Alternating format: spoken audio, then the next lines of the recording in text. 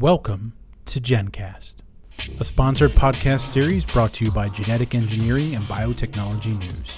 I'm your host, Jeff Bukaliskas. When reflecting upon the issues surrounding global human expansion, it would be difficult not to think about the Asia-Pacific region, which contains more than 60% of the world's population, China alone constituting greater than 30% of that figure. Sustained reflection on this topic recalls to mind the philosophical notion that the real problem is not population explosion, but what the population is doing. Well, one thing this population is focused on is biopharma, as it has become a booming industry in the region, with China in particular becoming a major global drug manufacturer in recent years. As the biopharmaceutical industry in China grows, so does the demand for regulatory oversight and the proper implementation of standards to put the National Medical Products Administration, the new name for the Chinese FDA, more in line with other regulatory agencies such as the EMA and the US FDA.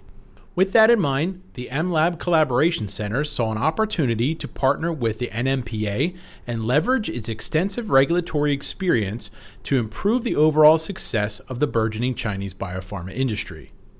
By growing so fast on the market, it also brings a lot of challenges, a lot of new technologies, which is quite common in Europe and the US. But here, not only our manufacturers new to the technology, but also the authorities have a lot of concerns about whether they use this technology correct. So about several years ago, we are working with Chinese authorities to make the guideline for how to use the single-use technology. Because right now, if you look around, I think especially biosimilar industry, they use heavily and they heavily rely on this technology.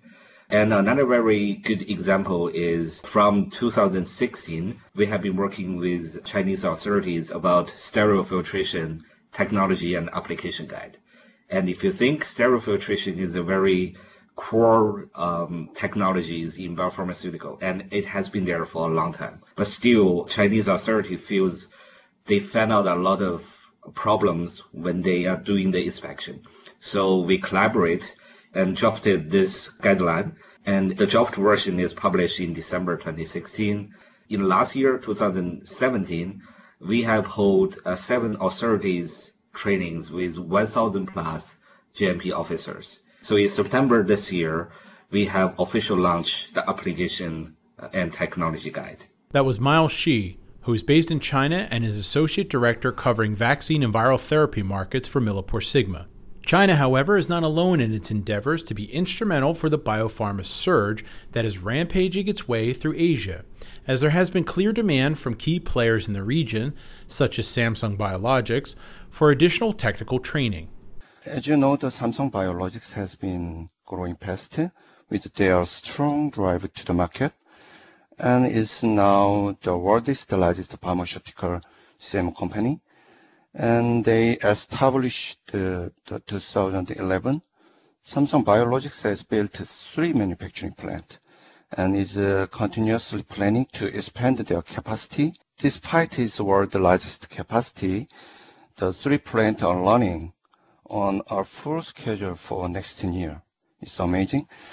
And in this demanding situation, it was fundamental to look for human resource.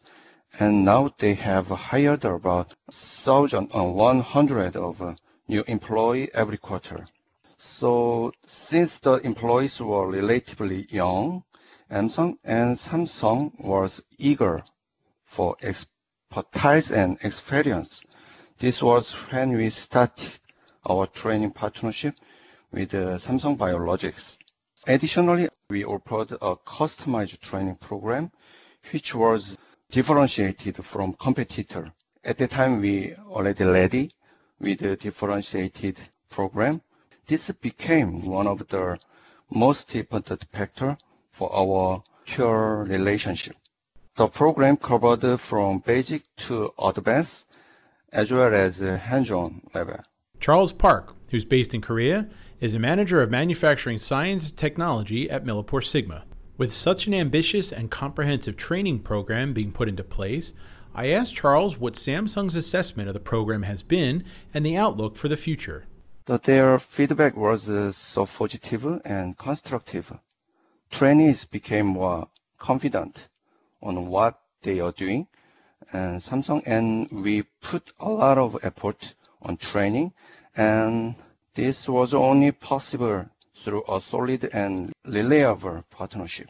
It has been 3 years that we are having partnership on training, that we are not staying where we are, the latter we have continuously developed and improved ourselves to provide quality contents, and this will continue. Miles added to Charles's story by describing how their success at Samsung allowed the MLab collaboration centers to broaden their training programs to other biopharma production sectors. I think Charles mentioned a very good story in Samsung.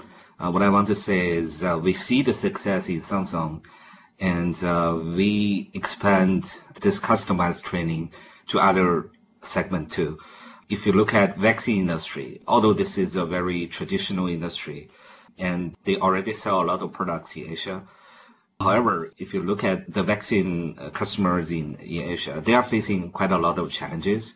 First of all, they are not the big four vaccine manufacturers. They are more middle-sized to small companies. And themselves, they don't have a lot of expertise and experience in current technology application. And also, although they have a lot of products selling on the market, but a lot of process are very old-fashioned. They use, for example, precipitations. This is a very long time consuming and not close operation. So they do have the needs to give the process update. And we receive a lot of training requests from them. So by saying that, we hosted collaboration training with DCVMN, which is a developing country vaccine manufacturer networking, in February in Singapore. And it received a very, very positive feedback. When we're doing the ramp up, and we realized we need to do something to address this urgent needs of vaccine customers in Asia. That's why we started a global project, which is pulling the global expertise and resources together and develop a whole new vaccine bioprocessing training to address the latest technology trends, how to apply them in our customers' process, and how to implement them. So the training will cover the core body of the training is technology, but we will also discuss some hot topic, for example, QBD, cost modeling, etc. So this whole new training has already been internal tested, and the major target customers are Asia. We will also transfer this to Middle East and Africa. I fully agree that I hope is so fastly adopting Korea for vaccine and plasma customer. Actually, we also had public training, and we saw the many vaccine and plasma customer in there and placed that. Actually, we gave them to general and normal training program like TFF and NFF, single use, and process development for the clarification. But if we build and set up the specific program for vaccine, is so good chance and opportunity for develop the vaccine market. That's exactly one of the key reasons why we are doing this.